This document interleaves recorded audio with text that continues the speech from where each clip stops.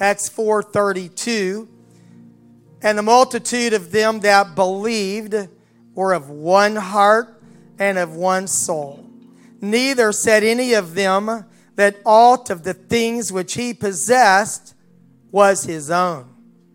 But they had all things common, and with great power gave the apostles witness of the resurrection of Jesus Christ. And great grace was upon them all. Neither was there any among them that lacked. For as many as were possessors of lands or houses sold them and brought the prices of the things that were sold and laid them down at the apostles' feet. And distribution was made unto every man according as he had need. This passage kind of encompasses a couple of the three ideas I'd like to speak to you on tonight. But we're continuing the theme of attitudes and acts. And hopefully tonight some good attitudes and acts. God bless you. Please be seated. Amen. The purpose of the book of Acts, I believe, is to show the triumph of the gospel over every barrier. And the areas that I would like to focus on tonight, I believe, contributed to the success of the early church in spreading the gospel. I'd like to talk to you about apostolic unity, hospitality, and generosity. On June 2nd, I spoke on this attitudes and acts and gave you basic information about the book. I won't review in depth about that, but external and internal obstacles that were overcome by the gospel of Jesus Christ. And the purpose of the book, as I've already stated, to show the triumph of the gospel over every barrier, the geographical expansion of the church, and all the implications of crossing boundaries and breaking into new people groups that took place in the book of Acts. Last week on Wednesday night, I continued that idea in dealing with the mentality of the disciples in the church. And I went through numerous passages in the book of Acts to try to demonstrate the struggles they had with accepting Gentile believers. Primarily, it was an issue of Jewish Christians accepting, I started to say welcoming, but it wasn't really a welcome, accepting Gentile believers in the church. And my point was to make sure that we don't have those same attitudes about welcoming people into the church that are vastly different from us, and that we don't require too much of them too soon, but allow the Holy Ghost to work in their lives as they grow in grace.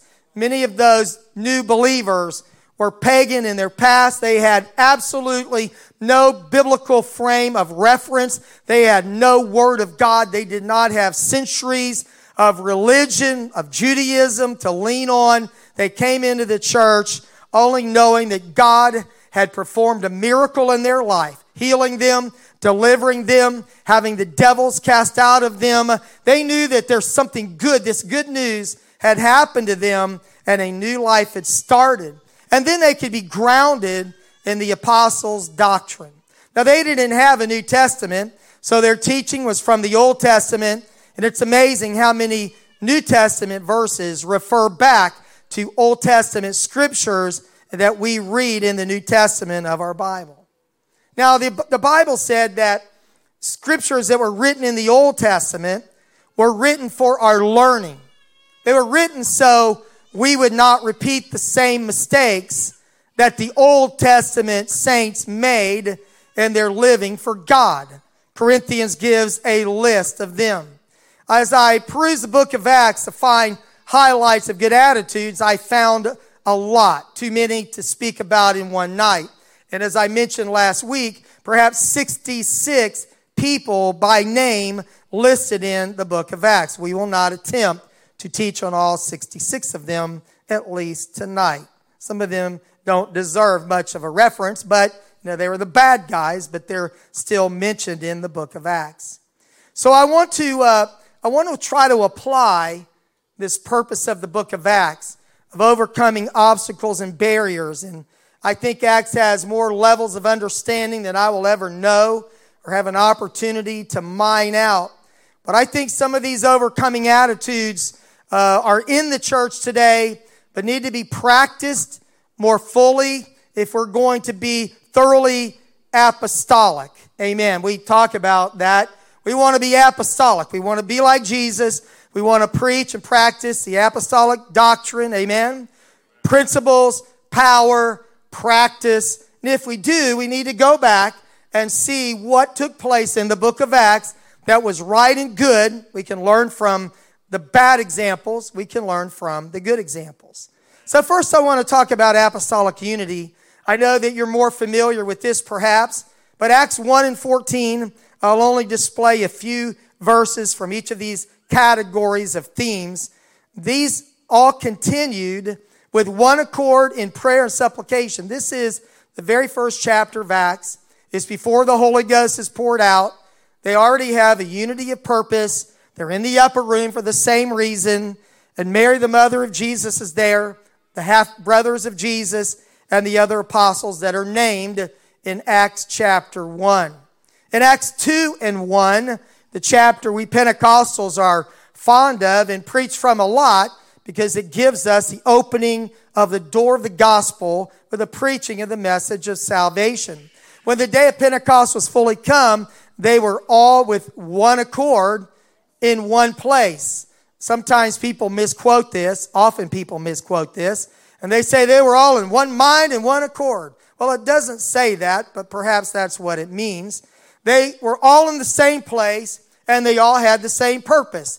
That's how the church began on the day of Pentecost. At the end of that chapter, in Acts 2 and 42, the Bible tells us that they continued steadfastly in the apostles' doctrine and a fellowship and breaking of bread and prayers. In Acts 2, 44 and 45, they had all things common. They sold possessions and goods. They parted them to every man as they had need. So there was this amazing spirit that existed in that church that was rooted in unity of spirit. They had, in Acts 2:46, gladness and singleness of heart.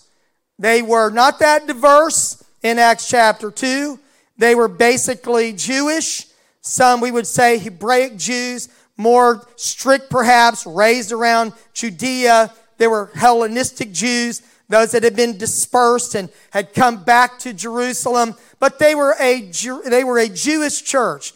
Not exactly monocultural, but basically all Jewish and had the same idea. And then our text, Acts 4:32, and the multitude of them that believed were of one heart and of one soul. Neither said any of them that aught or any of the things which he possessed was his own, but they had all things common. Now at Atlanta West, we teach often on the subject of stewardship. A steward is a manager of another person's goods or property. And we are stewards of the gifts of God that he has given us. We are not the owners, we are the managers. God owns us. You are not your own. You're bought with a price. 1 Corinthians 6:19 and 20 tells us that. So don't feel like you're your own person and can do your own thing. And I'm not getting ready to drop the pastoral thing on you. You belong to Jesus Christ. Amen? And everything you have belongs to him.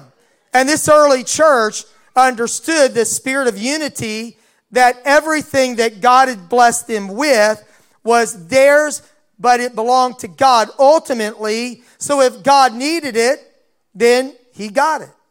And so they had this idea that if there were people that had needs, that they would share what they had with other people. Now we learn right away that Barnabas was one of those people who was very generous, and we'll get to him a little later. Throughout the book of Acts, we see people coming to God, leaving the Lord.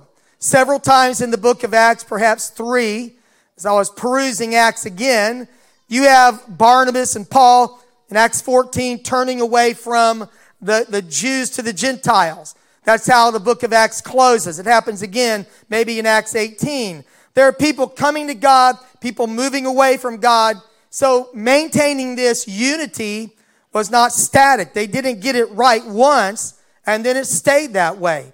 They had to work at it over and over again.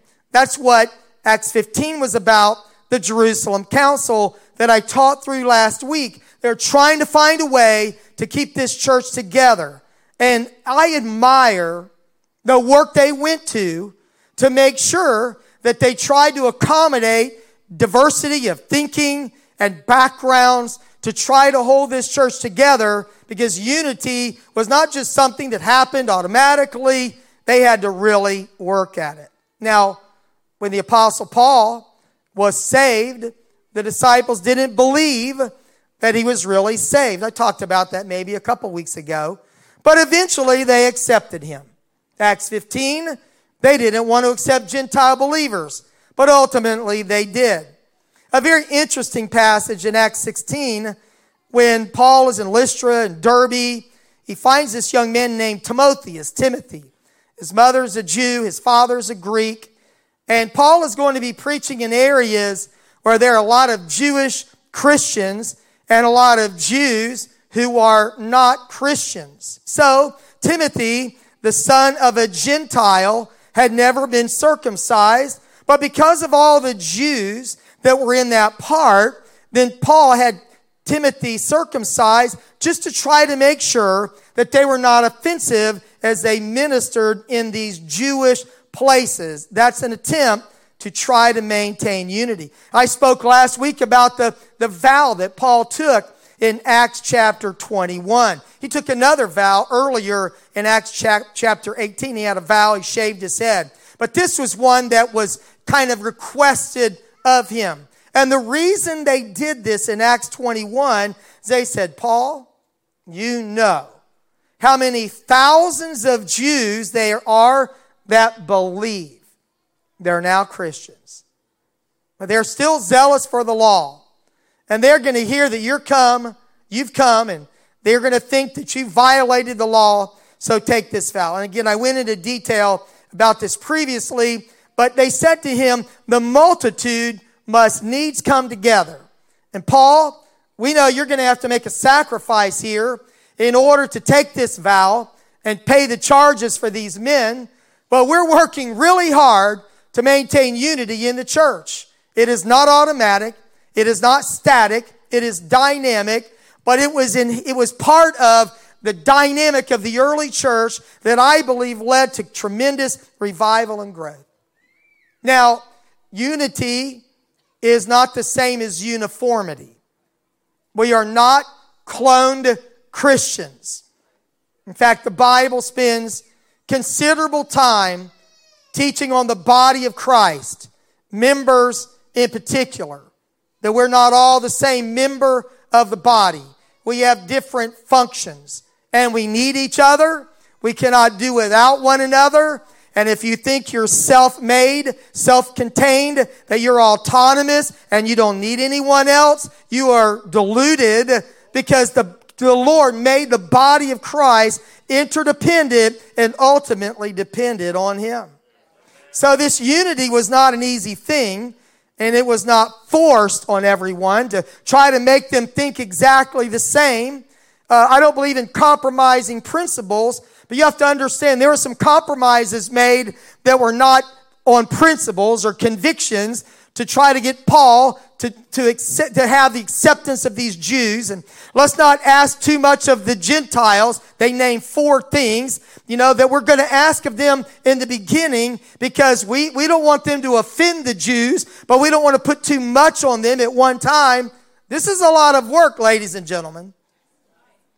So when you find yourself not agreeing and not getting along and having trouble merging yourself in the body of Christ, welcome to the church.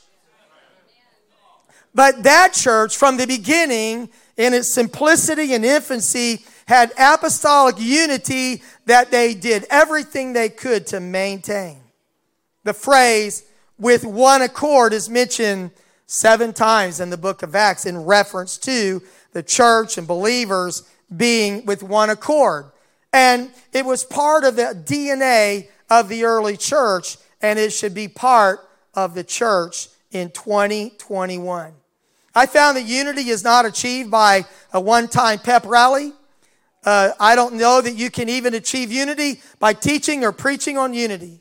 I believe when we love Jesus Christ with all of our hearts, and we believe in the mission He gave us, that we will surrender our will, our preferences to maintain unity in the body of Christ, not at any cost, but at a lot of personal sacrifice. Amen.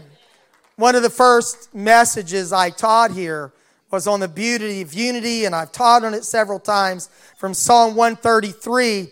But essentially, just for now, it is like the anointing oil that was made of 4 different spices that yielded their identities into olive oil, so that when you smelled that holy anointing oil, you didn't say that's calamus, cinnamon, cassia, or myrrh. You said that's the holy anointing oil, because each of those individual spices surrendered its unique identity in something bigger than what they were alone.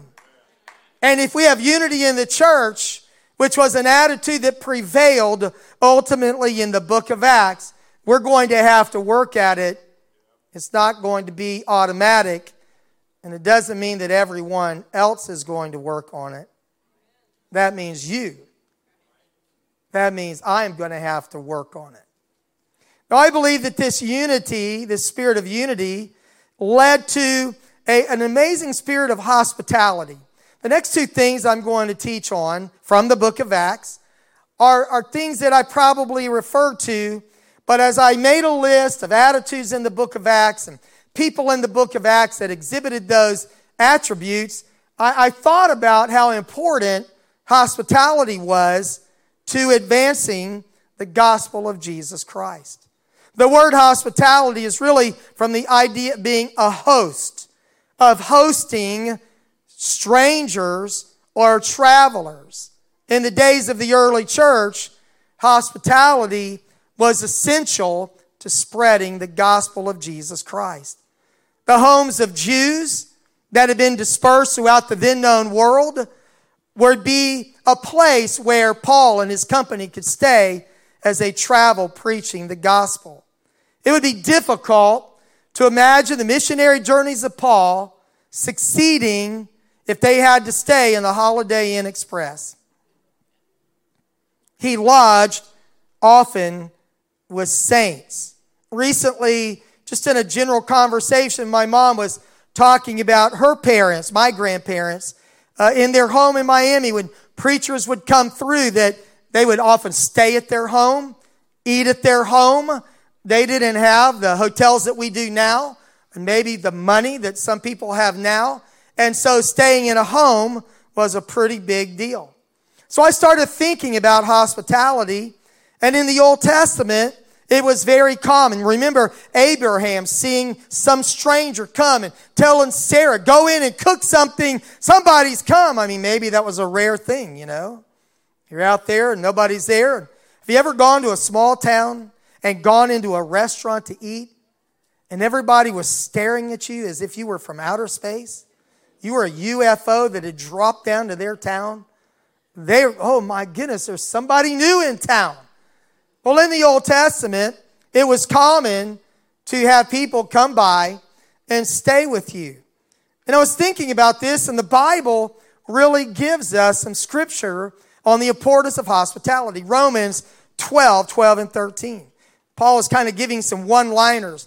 Rejoicing in hope, patient in tribulation, continuing instant or constant in prayer, distributing to the necessity of saints. Here's that same idea that goes all the way back to Acts chapter 2. Now toward the end of Romans, 12 chapters into 16, he's saying we need to minister, distribute, and then he says given to hospitality. 1 Timothy 3 and 2, when Paul is telling Timothy the qualifications of a bishop, which would be equivalent really to a pastor, a shepherd, he says that he must be given to hospitality. In 1 Peter 4:9, the Apostle Peter said to use hospitality one to another without grudging. The New Living Translation says, cheerfully Share your home with those who need a meal or a place to stay. There are other references in the epistles like Hebrews 13:2 that tells us to not be forgetful to entertain strangers, for thereby some have entertained angels unaware, like Abraham. 1 Timothy 5:9 and 10, talking about widows and taking care of needy widows. And it gives a list of things that she needs to do. She needs to have good works, have brought up children, and lodged strangers, washed the feet of serving people. But one of the attributes of a widow that we would care for in the Bible was that she's taking care of people.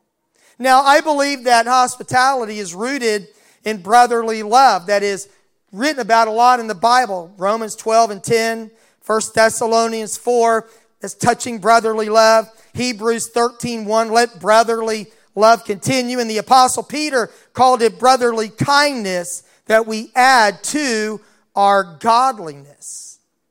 So I love God, but I hate people. Now wait a second, hold on. You know that doesn't work. You can't love God that you cannot see if you don't love people that you can see. They're made in the image and likeness of God. And the Apostle Peter said, I want you to have godliness, 2 Peter 1 and 7. And to that godliness, the next thing I want you to add is brotherly kindness. And to that brotherly kindness, he said, I want you to add some charity. So I started imagining what it would have been like in biblical times to have traveled anywhere. And remember, there were the Jews of the dispersion, all the way back to Babylon. They came back. But there were Jews, remember, dwelling in Jerusalem out of every nation under heaven. There were not enough hotels in Jerusalem for all those people to stay. No way. There were multitudes of them, 3,000 added in a single day to the church. And some of those could have been residents of the city of Jerusalem. But if you were from Galilee or Judea, you were a Jew and you decided to move to Turkey, or you're going to start a business in Athens, Greece, and there were synagogues all over the world, not in every place, but many places. And if there were 10 Jewish families, they could establish a synagogue. It would be like the local church for Jews all over the world. And if you traveled, you would hope, if you were a Jew, if you traveled, you would hope you would happen upon a Jewish brother or sister who would open their home to you. That was a definite need. So I don't know, here's a fun fact for you, okay? There are 169 hotel chains in the United States, supposedly, probably give or take 10 chains, so 169. There are 54,200 or more hotel properties with over 5 million guest rooms. Now, these stats, you might find something different. They said there are more than 1.1 billion guest nights annually spent in the United States of America. I haven't added up the math, 365 times 5 million, but that's a lot of people staying in a hotel. But you know, when Joseph and Mary got to Bethlehem, small town, she's great with child, there was no room for them in the, they didn't say inns, did it? There must have been one little caravanserai, one little motel, whatever. They didn't even leave the light on for them. There was no room in the inn. So, hosting people with a mission was a need in the Bible, and it was also part of the early church. Apostolic hospitality allowed the gospel to be preached in the world. So let me give you some examples of the Apostle Paul or Saul. And I'll go through these quickly and not put many of these on the screen. When Saul of Tarsus was saved, Acts 9:19 said that he lodged certain days with disciples in Damascus. He's a brand new convert. He's in Damascus. He probably was staying in a corporate hotel when he was on the Sanhedrin's ticket, but now he's converted and he doesn't have a credit card. I don't know. So he stays with saints in Damascus. Simon Peter lodged with, you know who? Acts chapter 10. Simon the tanner, remember? Just preached about Cornelius, but that's where Simon Peter stayed. He stayed there. And when those Gentiles came, don't you remember this? Just recently, he let them stay there too. And after Peter preached the message of salvation to Cornelius and his household, the Bible said that they asked him to stay there certain days. It was the Apostle Peter and 6 Jewish brothers who had come with them. They stayed there in Cornelius' house, and he was a pretty wealthy, Roman soldier, a centurion, captain over 100 men, so he probably had a couple spare bedrooms. I don't know. In Acts chapter 16, when Paul goes to Philippi, Macedonia, they go out by the riverside, and there is a lady named Lydia, a seller of purple from Thyatira.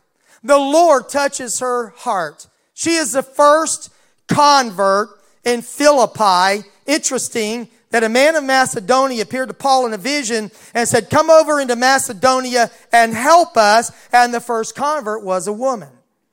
If Paul would have seen a vision, it was a woman, he might have not thought that was the Lord or that was improper. But the first convert is Lydia, and the Bible said that when she was converted, she asked them to come to her house and stay there, and she constrained us. She must have said, "You have no idea how much food I've got, how much room I've got." I don't know. But she leaned on Paul and his company, and they stayed at her house. It was, I believe, apostolic hospitality that paved the way and made room for the gospel to be preached. In Acts chapter 18, when Paul meets Aquila and Priscilla in Corinth, the Bible says that he stayed with them. He abode with them.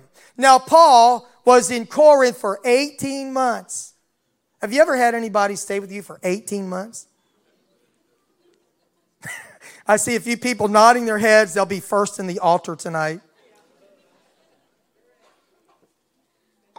We'll be finished with hospitality by then. 18 months. I don't know that he stayed with them the entire time, but the Bible said he did. And then Acts 18:7, the Apostle Paul stayed with a man named Justus. And then in Acts 21, Paul stayed 7 days before he goes to Jerusalem with some disciples at Tyre. In Acts 21, I thought I would show you this verse because I love this story. I love them all. But Acts 21:8. And the next day, we that were of Paul's company. So whenever you see "we" in the book of Acts, it indicates that Luke, the writer, is with Paul, okay? It's called the "we" narratives, "we" in the book of Acts. So Luke is writing, Luke is with Paul, and Paul's company departed. They came to Caesarea, and we entered in the house of Philip the evangelist, which was one of the 7, and abode with him. The same man had 4 daughters, virgins, which did prophesy, and we tarried there many days. This man has 4 kids, and Paul and his company stay with them many days. And that's when Agabus the prophet comes. The next verse, Acts 21:16. I also wanted to show you this verse because I like this reference. There went with us also certain of the disciples of Caesarea, brought with them one Manason of Cyprus, an old disciple. Here's an old man living for God, and Paul lodges with him. Then Paul lodges with disciples in Acts 28 in a place called Puteoli. He had, the barbarians on the island of Melita. They're not barbarians, but foreigners. They are very kind to Paul, but they're not Christians, so I didn't put them in my notes here. So you've got apostolic unity, this singleness of purpose, and a love for one another that then creates an environment of apostolic hospitality that doesn't necessarily seem spiritual, but it's very spiritual. Now, in 2021, it may not be feasible for you to lodge people passing through, but the principle is true today that if we're really going to be apostolic, we want to be apostolic in principles, power, and practice. Well, they practiced hospitality. They found ways to include other people in their lives and make room for them. Perhaps it's a meal, a conversation, lodging, or helping someone along the way. But if you think about hospitality, advance the gospel, it was really opening the door, providing a place to stay so the gospel could be preached. And if no one would have opened their home, Paul would have had to go back. I guess, the Lord could make a way and he could have slept on the ground and, whatever. But that was not the way it worked. It worked through people just like you and me who were doing something that didn't seem real spiritual, like casting out a devil. But they let somebody stay in their house. They prepared a meal for them. They made sure that mission was not thwarted because they ran into a dead-end street when the door was not open to them. Third attitude that I want to speak about tonight is the attitude of generosity. The Acts church had a giving spirit, and if you already know that, say amen. You can be dismissed. Not really. Don't run for the door. To say that they had a giving spirit is an understatement. In my text tonight, I told you it kind of encompassed the spirit of what I would discuss. But they gave. If they had something that wasn't a necessity, I don't think Barnabas sold his own residence. I think he was a wealthy man, and he had a house that he could sell. I've told this story before. Years ago in Jackson, Mississippi, there was a couple, they were not apostolic. They were going to sell their house. They donated their house to the Bible college, and it was a tremendous blessing to the school. I think it was $107,000, which back then was a tremendous miracle to them. But this is what happened in the early church. The early Jewish believers, they knew that tithing was before the law, under the law, after the law. That was just the beginning point of returning their tithing to the Lord. But the dimension of stewardship of everything I have belongs to God. And if it is needed to advance the gospel of Jesus Christ, then so be it. I'm going to put it in the kingdom of God. Since I taught the book of Acts 1,000 years ago in Bible college, I always wondered if what God did in the early church would happen in the latter church. See, Jerusalem was ransacked in 70 AD. And anybody that owned anything basically lost it all. So why not put it in the kingdom where it's going to advance the gospel? I do not believe it was coerced then. If it happens again, I believe it will be spirit-led. It will be individual, just like it was then. If Ananias and Sapphira don't want to sell their house, they don't have to. If they don't want to give it all, they don't have to. The Bible is very clear. It was yours. It was in your power. Don't lie about it, right? Do what you feel to do. Just because Barnabas gave his house, don't pretend you gave yours, because you're going to wind up in the bad place, right? Acts 2:44. And all that believed were together and had all things common, and sold their possessions and goods, and parted them to every man as every man had need. If one person lacked, the rest of the church took up the slack to take care of them. I'm not going to repeat my text, but the Bible said they brought the prices of those things. I've told this story several years ago. In Jackson, we had a sacrificial offering to purchase a Bible college campus, and people came to the altar. They gave guns, rings, watches, and I became the pawn shop dealer for First Pentecostal Church. And a $200 Seiko watch was worth about nothing at the jewelry store or the pawn shop. And I learned a very valuable lesson, that in the Bible, they didn't have the church sell it. They sold it and brought the money. So just remember that. We're not in the real estate business, right? So anyway, they brought the money and they distributed it. And Barnabas, here's generous Barnabas, he sells this land and gives it to the church. He brought the money, laid it at the apostles' feet. And then there's one lady that I want to talk about for a few minutes. When you think of generosity, you may think of Barnabas. Like, this guy's really rich, right? And there were a lot of very wealthy Jewish people, and they were Christians. So you can have this and that. You can be wealthy and Christian. You can be poor and a Christian, right? Just because you're rich. Now, the Bible gives some guidelines about that, right? You don't trust in it. Don't get entangled by it. Don't let the cares of life choke out the life of God. We know all that. So Barnabas is giving, right? Gives all this land. But in Acts chapter 9, we meet a really sweet lady. And she has the same spirit of generosity. Her name is Dorcas, or Tabitha. The word Dorcas, I want to use that name because it means gazelle. Whether she was or not, when her parents saw her or named her, they saw her as a graceful lady. Her story's amazing. She lives at Joppa. She's called a certain disciple. One commentary said it's the only reference in Acts, at least, where disciple is used to speak specifically of a lady, although we know there were lady disciples, but here she's called that. And she is full of good works and alms deeds.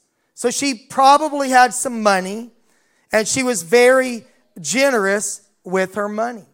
But she also had good works.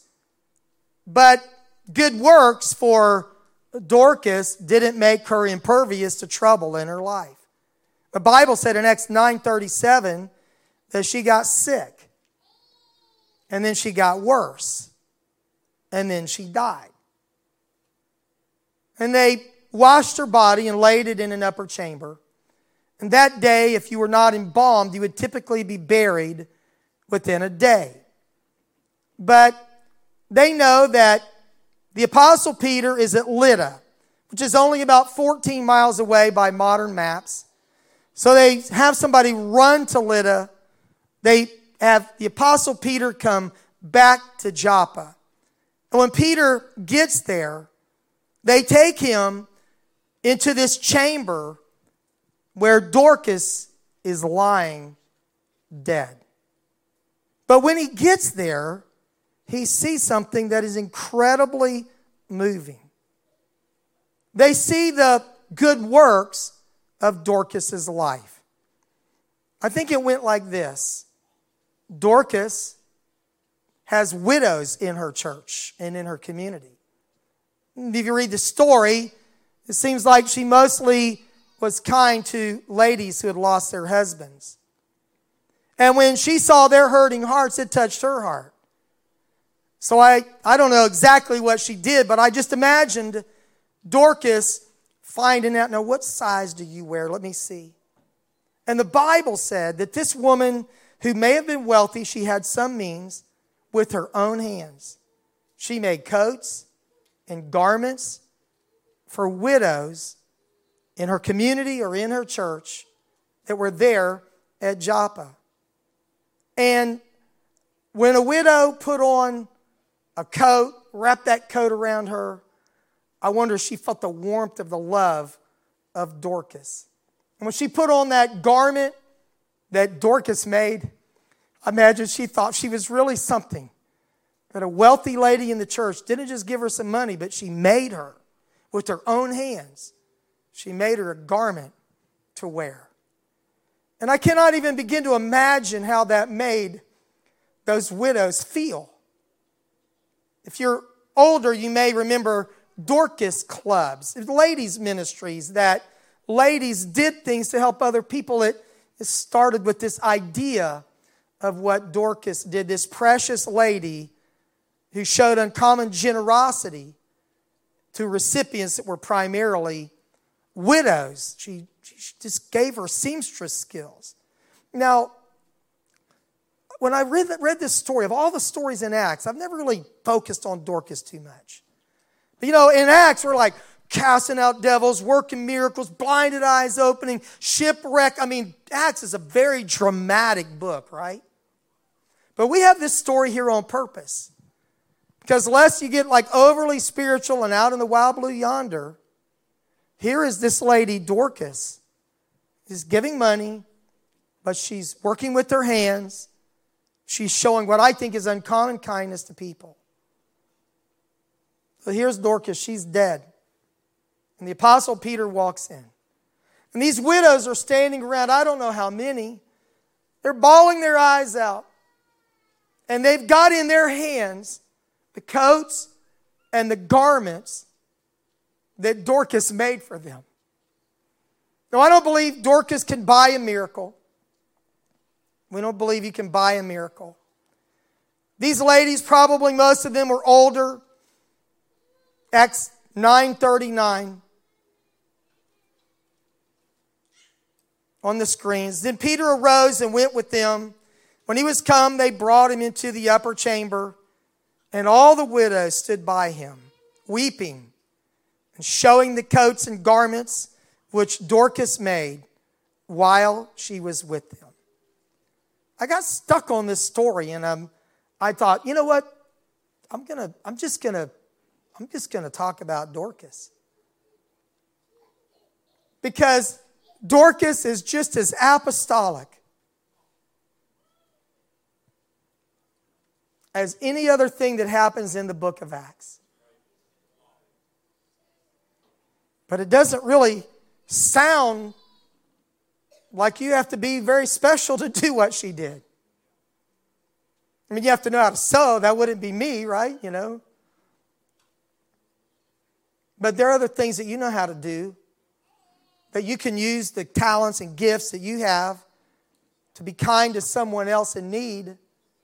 She was fulfilling the scripture and the practice of the Old Testament to take care of the fatherless and the widows, their affliction. I know that's written later in James, right? But she's being a real apostolic lady.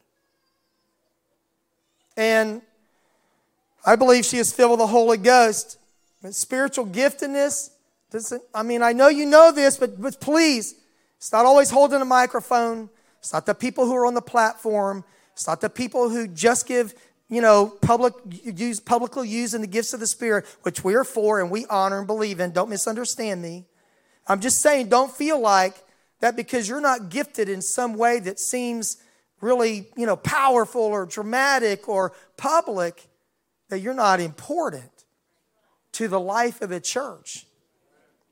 Because Dorcas tells us that this is amazing. So the Apostle Peter tells everybody to leave. Too much crying. These widows, I think, are kind of breaking his heart and holding up all the garments. And he puts them out. He kneels down by her bed. He says, Tabitha, arise. She opens her eyes. She sits up. There's a tremendous miracle in the house. And the Bible said, and it was known throughout all Joppa, and many believed in the Lord. That sounds spiritual. That sounds powerful.